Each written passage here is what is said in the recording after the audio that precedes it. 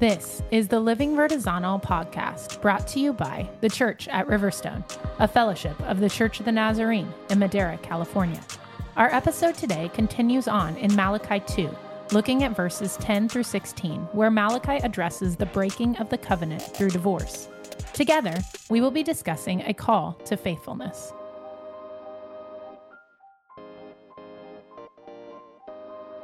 Hi, everybody. I'm Nick. I'm Natasha. I'm Brittany. I'm Derek. And we are the Living Vertizonal podcast. Here again, as we are working through Haggai and Malachi to continue this conversation. This week, we're going to be looking at Malachi chapter 2, verses 10 to 16. But before we get there, I just want to remind all of us where we came from. So last week, as we worked through the first part of Malachi chapter 2, verses 1 through 9, we read through a bunch of warnings to the priests. And as a result of that, we recognize that like we are all priests. It would be easy to read this passage and be like, well, I'm not a priest and I'm not a part of clergy, so that doesn't apply to me. But we are, as Christians, as disciples of Jesus, we all are subject to this conversation. And so from that, we discussed our responsibility to be conduits of life and peace to those around us. This week, we've, like I said, find ourselves moving into verses 10 to 16, where Malachi specifically addresses the breaking of covenant through divorce. And I believe we have Brittany reading for us. So, Brittany, would you get us started by reading Malachi chapter 2, verses 10 through 16? Yes, Malachi 2, verse 10. Are we not all children of the same Father? Are we not all created by the same God? Then why do we betray each other, violating the covenant of our ancestors? Judah has been unfaithful, and a detestable thing has been done in Israel and in Jerusalem. The men of Judah have defiled the Lord's beloved sanctuary by marrying women who worship idols. May the Lord cut off the nation of Israel, every last man who has done this and yet brings an offering to the Lord of heaven's armies. Here is another thing you do.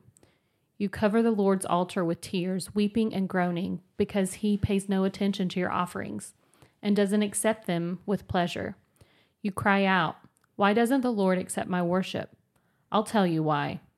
Because the Lord witnessed the vows you and your wife made when you were young, but you have been unfaithful to her, though she remained your faithful partner, the wife of your marriage vows. Didn't the Lord make you one with your wife? In body and spirit, you are his. And what does he want? Godly children from your union. So guard your heart. Remain loyal to the wife of your youth. For I hate divorce, says the Lord, the God of Israel. To divorce your wife is to overwhelm her with cruelty, says the Lord of heaven's armies. So guard your heart. Do not be unfaithful to your wife. Thank you for reading that for us, Brittany. Let's just go ahead and jump into this. What are you seeing? What are your thoughts? What are your questions as we begin to work through this passage today? So one question I have, it talks about in verse 10 about the covenant of your ancestors. Is that the same as the covenant with the Levites, or was there another covenant? Fair question. I think, I guess if I were to think about this, last week when it talked about the covenant with the Levites, it like explicitly spelled that out. And so I would say it's different. There might be similarities, but it's on the whole different than that covenant. The covenant with the ancestors, from what I would understand, is going to be more that general like relationship between God and Israel, where God says, "You are to be my people, and I am going to be your God." And so this idea that God has entered into this relationship with them, where he says, "I am yours, and I have responsibility towards you."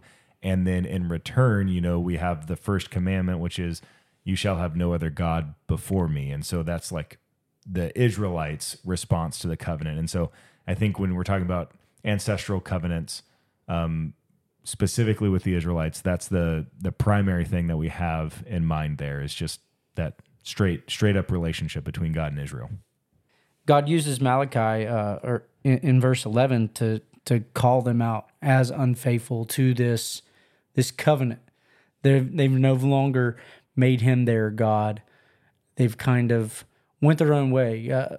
We talked about a little bit before we started the podcast about how in Haggai that there was this, like, not that everything they were doing was wrong, but it just wasn't the right heart. And now it seems like it's even moved beyond. They've just given up on what God is asking them to do, essentially, and they've rebuilt the temple, but their eyes are on what they want to do. And so they've no longer made him their God. They've made themselves their God. And so Malachi is quick to point it out that they have been unfaithful to this covenant that you shared with us, Nick. Yeah, and I guess just to mention it at the top of the show, covenant is really weaved throughout the entirety of this passage. And I mean, the title itself, covenant, is there. And so I know that a lot of the conversation on the surface is going to be dealing directly with like a marriage covenant between a man and a woman, because Malachi is addressing things that are going on. But there's also levels to this covenant conversation, which I think you began to bring out there, Derek, with what you were saying, and how, covenant is ultimately what holds together the relationship between God and Israel and God and humanity and as a whole. So I have another question. It talks about that that they defile the Lord's sanctuary by marrying women who worshipped idols. Is it just that they married the women, or what is causing this to be such a big deal? What's causing that weird statement? Uh-huh. Yeah.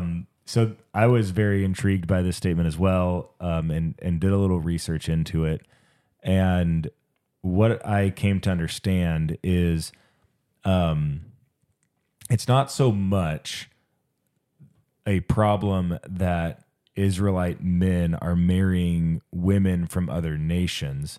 The problem is that Israelite men are marrying women from other nations who serve other gods. And so because, like, we think about it, and there's Boaz and Ruth, right? Like, Ruth was a woman from another nation, and yet she finds herself in the line of Jesus. And there's that marriage was blessed, and it's a difference because Ruth subjected herself to the God of Israel. Like, she's a foreigner, but she identified God as the one true God, and now she becomes like available for Boaz to marry and it be okay. So it's not a problem that the men are marrying women from foreign nations. They're marrying women from foreign nations who serve the gods of those nations. And as a result, these women are continuing to serve those gods, continuing to worship those gods. And the men, obviously, having married them, are in contact with them. And by nature of their contact with these women who worship other gods, they are making themselves impure. And then they're still conducting and carrying on life as they would before marrying these women. And so they're going to the temple for worship. And they're doing it in a flippant way where, like, their hearts are not ready from a purity conversation. They're not ready, and yet they are entering the temple in impure ways, and so that's where this conversation comes up. I think does yours say profane, Brittany? Is that what you read? I don't remember. Defiled. Oh, defiled. Sorry, yours says defiled. Mine says desecrated. So that's how they desecrate the sanctuary. That's how they defile the sanctuary. Like, they're literally, according to purity laws, defiling the sanctuary because they are not pure when they enter, and they're not pure because of their contact with the women of foreign nations who are serving other gods. It feels very much like a symptom of the passage from last week. So in verse 8 it says, "But you have turned from the way and by your teaching have caused many to stumble. You have violated the covenant with Levi," says the Lord Almighty. "So I have caused you to be despised and humiliated before all people, because you have not followed my ways, but have shown partiality in matters of the law."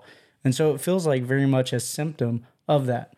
When we aren't leading the way that God intends us to lead, the Levites have this covenant that they have with God and how they're supposed to lead. And when they don't lead, this is a symptom of not leading well. We have people who come behind us who see people in authority not leading well. And when they don't lead well, then it has a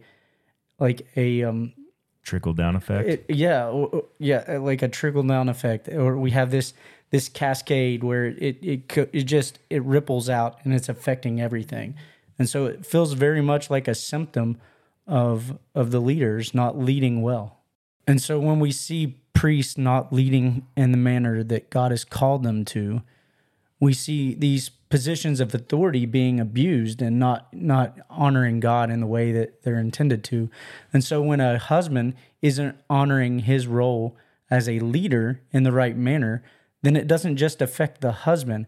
And so we have generations of Levites, of priests who are affected, but we also have generations of people coming behind us, our children, who are affected by the decisions that we make.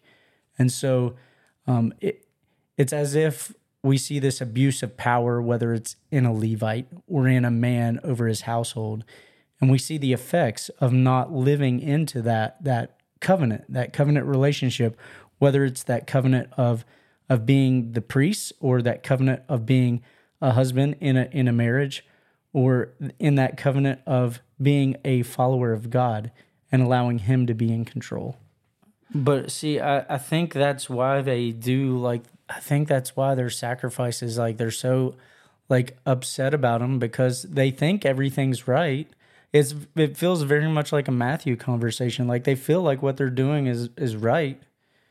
And yet, why wouldn't they think that it's right?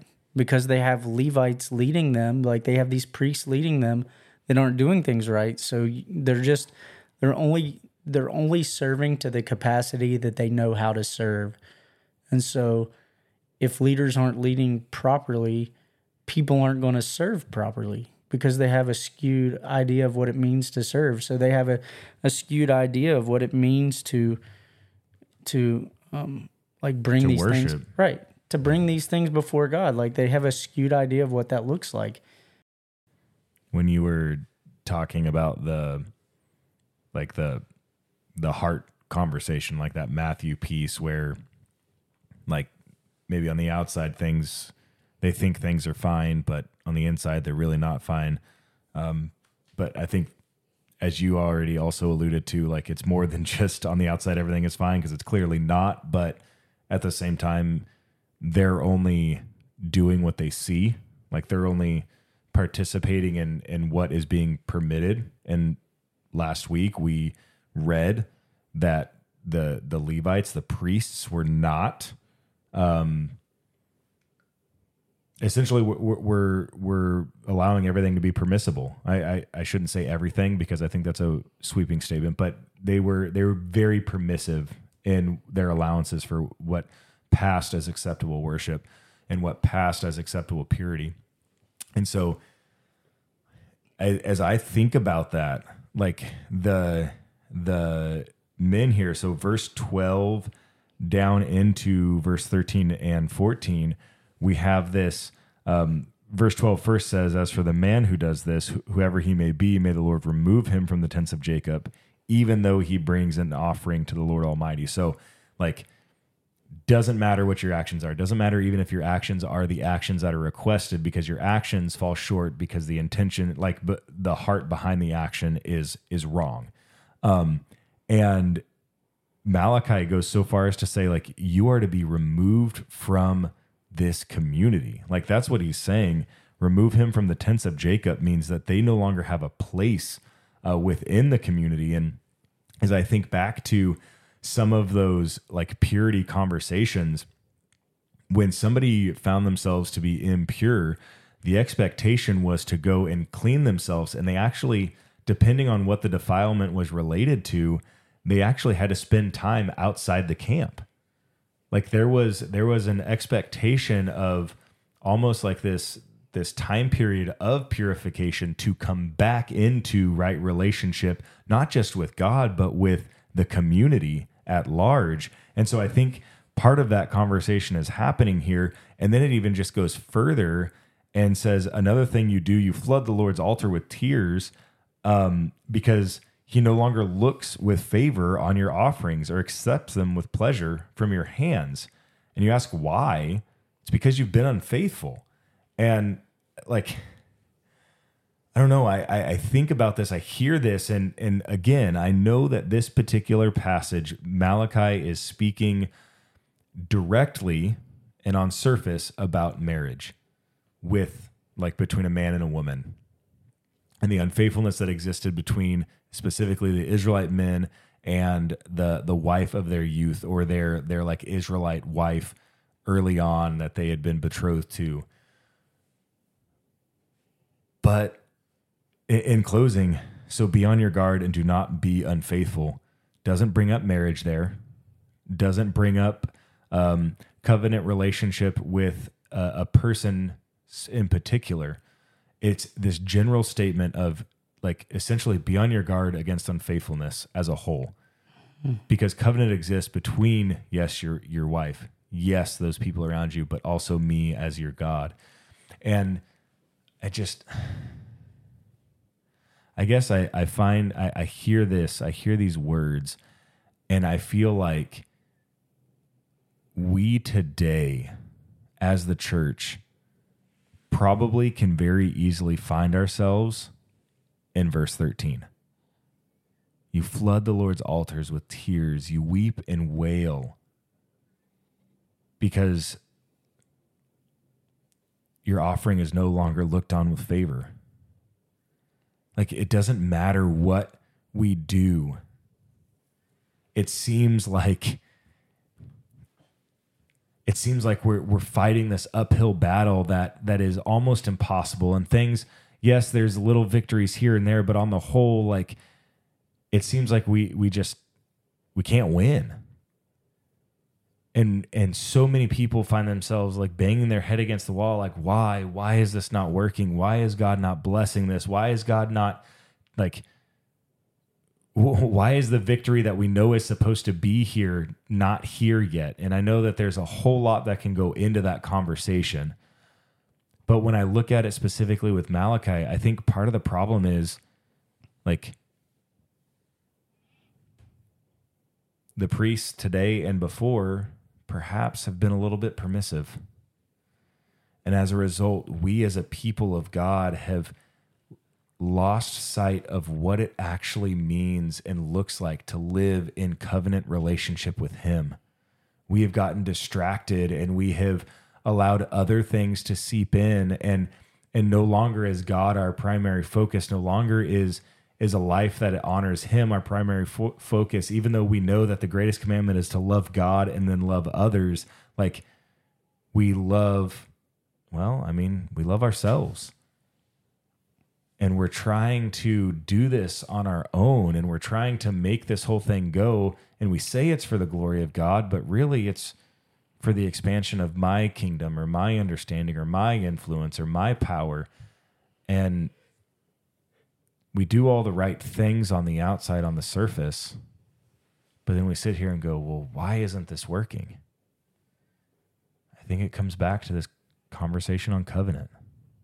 As you were talking about that, one of the things that the images that came to mind, because we have the benefit of seeing Jesus's life and ministry, is Jesus's teaching about what to do if you're at the altar, ready to present your offering, and then realize that a brother or sister has something against you, that you're to go and be reconciled to them, leave your offering right there, and then come back after you've been reconciled and present it. And so as I'm imagining these men coming with these unreconciled relationships with their wives, you have them here offering these sacrifices, and Jesus, I mean, is continuing. We know that Jesus doesn't come for another 400 years, right? And yet he's speaking still to this same issue that Malachi is trying to address. And so I don't know, as I hear you bringing it into today, it's no wonder that we still struggle with this. It's no wonder that we come on Sundays with our offerings ready to worship and praise God. And yet we have all of this stuff that's gone unresolved, that we haven't owned, that we're not taking care of. And some of which, Derek, as you pointed out earlier, we may not even be aware is even an issue because we've believed other people's versions of what God wants us to do to be holy instead of actually looking to God to define what it means to be holy. Mm-hmm. And so as you were mentioning that, I just got this picture of Jesus and I was like, man, we are such a fickle people in that we keep struggling in the same places.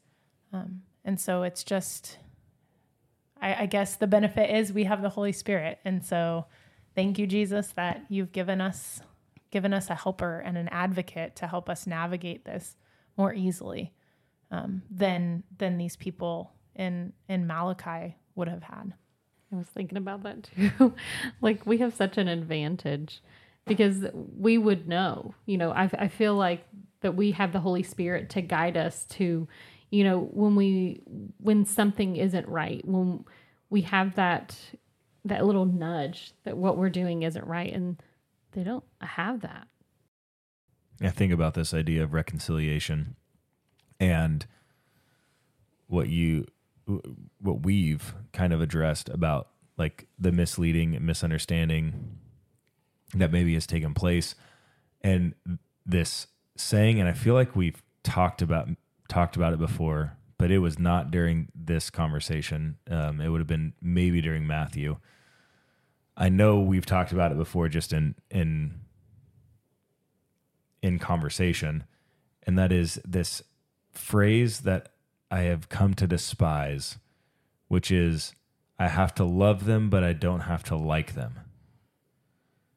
If we're going to talk about real reconciliation, if we're going to talk about real covenant relationship, which is what we are to have with God and others, there's no such thing as we have to love them, but we don't have to like them.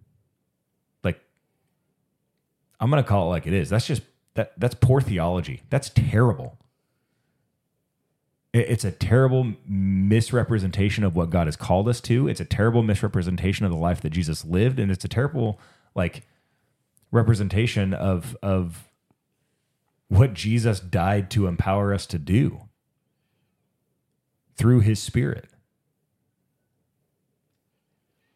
Like we don't get the privilege of remaining unreconciled. That's just not something that we get. And reconciliation actually is like right relationship being restored. And right relationship would not say, I don't have to like you. Right relationship is, I love you with all that I am, which means I would lay my life down for you. It means that I do enjoy spending time with you. It means that I will tirelessly serve you. Like, that's what this stuff means. And so I feel like, thinking about where maybe we as influencers in the lives of others have misled, I have heard many people make statements like that. And that's just wrong. That's one of those places where people have been misled, and we cannot give in to that lie, because it's impossible for us to, like you just said, Natasha, it's impossible for us to do what Jesus instructs us to do by leaving our offering at the altar and go be reconciled with somebody before coming back and making that offering, if we are going to end with, I don't have to like that person. That's not reconciliation. I think that's a perfect example of what it says in verse 9. So I know that's not our passage for tonight, but jumping back to verse 9, that is an example of showing partiality in matters of the law. We're selecting what we will choose to follow and obey, which aspects of Jesus we want to keep and take, and which we reject. And I mean, this is one among many, yeah. but I think it's an example of that partiality that still exists and still rampant in the church today. Another thing that this passage got me thinking a lot about was because of the comment about having godly offspring. Mm-hmm. I think I was caught up in this realization that back during this time, the women would have been primarily responsible for raising the children. And so the man is going to have relatively minimal influence into like the spiritual practices of their children when they're real young. I mean, they can model some things as a family, but if their whole family isn't doing it together, then it's probably going to be pretty lost on the children. And I'm guessing if the wives are being permitted to worship to foreign gods, it's not too big of a stretch to say that the children are probably being raised up in worshiping foreign gods. And as I think about that in our present context, I realize that our children really worship what their caretakers worship. Mm-hmm. And so where we pour our energy, where we pour our time and our effort, like our resources, they're watching. Mm-hmm. And this can apply to our our biological children. Absolutely. But I think it also extends to any spiritual children mm-hmm. that we have, and they're watching. And this is how they learn these theologies, right? This is how they begin to understand what Jesus wants of them. And this is where they pick up statements like the one that you just used as an example, Nick. And so I think that we have to recognize, again, this huge responsibility as caretakers, which we are. Just by bearing the name Christian, we become caretakers. Mm-hmm. Instantaneously. And so we have to be aware that those who look up to us, even the ones we're not really aware of are looking to us, they will worship what we worship. Yeah, I for the sake of making sure that we don't dismiss the fullness of what you just said, the weight of what you just said, Natasha, like we might have tended to last week when we hear the word priest and we say, well, we're not a priest, so we don't need to worry about that. Like, I'm not even a priest. I might be a pastor, but by definition, I'm not a priest. So I can just dismiss last week, right? No. In the same way, like you just made a statement of like what we worship will rub off on others and they will worship it too. And I want to caution all of us to recognize that in saying worship, and I'm speaking on your behalf right now, Natasha, so if I misrepresent what you were saying, please say something. But in saying worship, you're not just talking about like the thing that you sing to on Sunday morning. Like, that's not what you mean by worship. When you're saying worship, you're saying what you dedicate your life to. Right. Is going to rub off and influence others, and they will also dedicate their life to that thing. And so, though we may not be dedicating ourselves to foreign gods, like the women in this passage that are addressed, we do dedicate ourselves to things that are other than the one true God very regularly.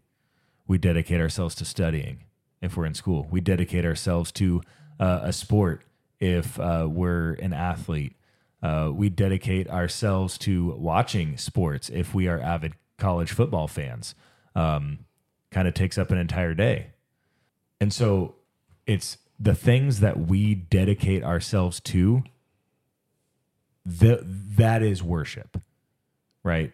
You said it early on in that conversation, like what we give our time, what we give our energy, what we give our resources to, like that is essentially the thing that we are worshiping. And so the question becomes, what are we worshiping? What are we giving our time and our like mental capacity and our resources, what are we giving it to? Are we giving it to loving God and loving others? Or are we giving it to our own personal pursuits, our own desires, our own wants? This thought occurred to me. Actually, one of the times I was helping my girls with their homework, I was thinking, man, we spend so much time doing homework. And then I was thinking, man, they spend so much time at school. Goodness, like to become good at these things like reading and math, which are all very important skills, we dedicate a lot of time to this. Mm-hmm. And then I got to thinking, man, if I spent this much time like discipling my kids in their relationship with Jesus, how good would they be at being able to listen for Jesus and identify his voice and follow him? Like what kind of a difference would there make in their life? And yet most of the time, I feel like for most of my life, really, I've sat and been content with, so we go to church on Wednesdays. So we got our 1 hour on Wednesdays, and then we got our Sunday school classes, and then we're expecting the children's pastor to do their thing during kids' church. And so, I'm giving them at least 5 hours a week. Surely that's sufficient. Right. But then when I think about the things that they really become skilled at, we're devoting a whole ton more time to those things. And life is not going to allow me to spend probably as much time discipling my kids as they spend in school and doing their studies. Sure. But it sure calls to my attention the need to be spending every possible moment I do have taking advantage of the doing life together part. So that way we can talk about those spiritual things as we go about our days and as we do our homework or as we participate in our extracurricular activities or as we're sitting at home watching a show. We're talking about and coaching relationship with Jesus, making the most of every moment that we have, recognizing that, the couple of hours isn't enough to make them an expert in relationship with Jesus. And I've got to do better at that. And that's with my kids who I spend a lot of time with. What about the other people that have been entrusted to me? Mm-hmm. How much more effort do I need to put into trying to spend time with them and coach them and disciple them? And so, it's interesting that you made that clarifying point. It comes back to a statement that we did make. It might've been about a month ago where, we said, like, you don't go sit down at the dinner table to eat dinner. You sit down at the dinner table to make disciples while you eat dinner. You don't go to the Fresno State football game on Saturday night to watch the Fresno State football game. You go to make disciples while you're watching the Fresno State football game. Or you're in line at the concession stand. Line at the concession stand. I do want to bring up one thing that I feel like Jesus is like showing me as we're working through this. And so the end of that verse, the end of 15, it says, "So be on your guard and do not be unfaithful to the wife of your youth." And then it goes on in 16, "The man who hates and divorces his wife says, the Lord, the God of Israel, does violence to the one he should protect, says the Lord Almighty. So be on your guard and do not be unfaithful." And so for me, I got this image of who Jesus is. He's the groom, and we as his bride.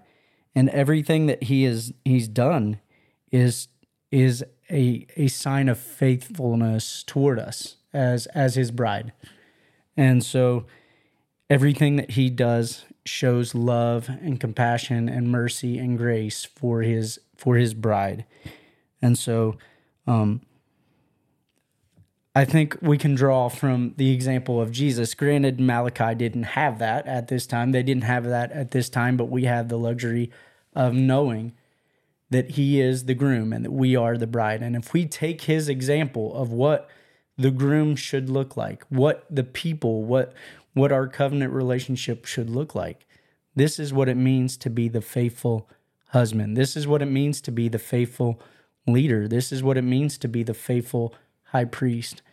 And so Jesus has laid the groundwork, even though They didn't have it here. We do. We have that luxury of seeing what Jesus has done.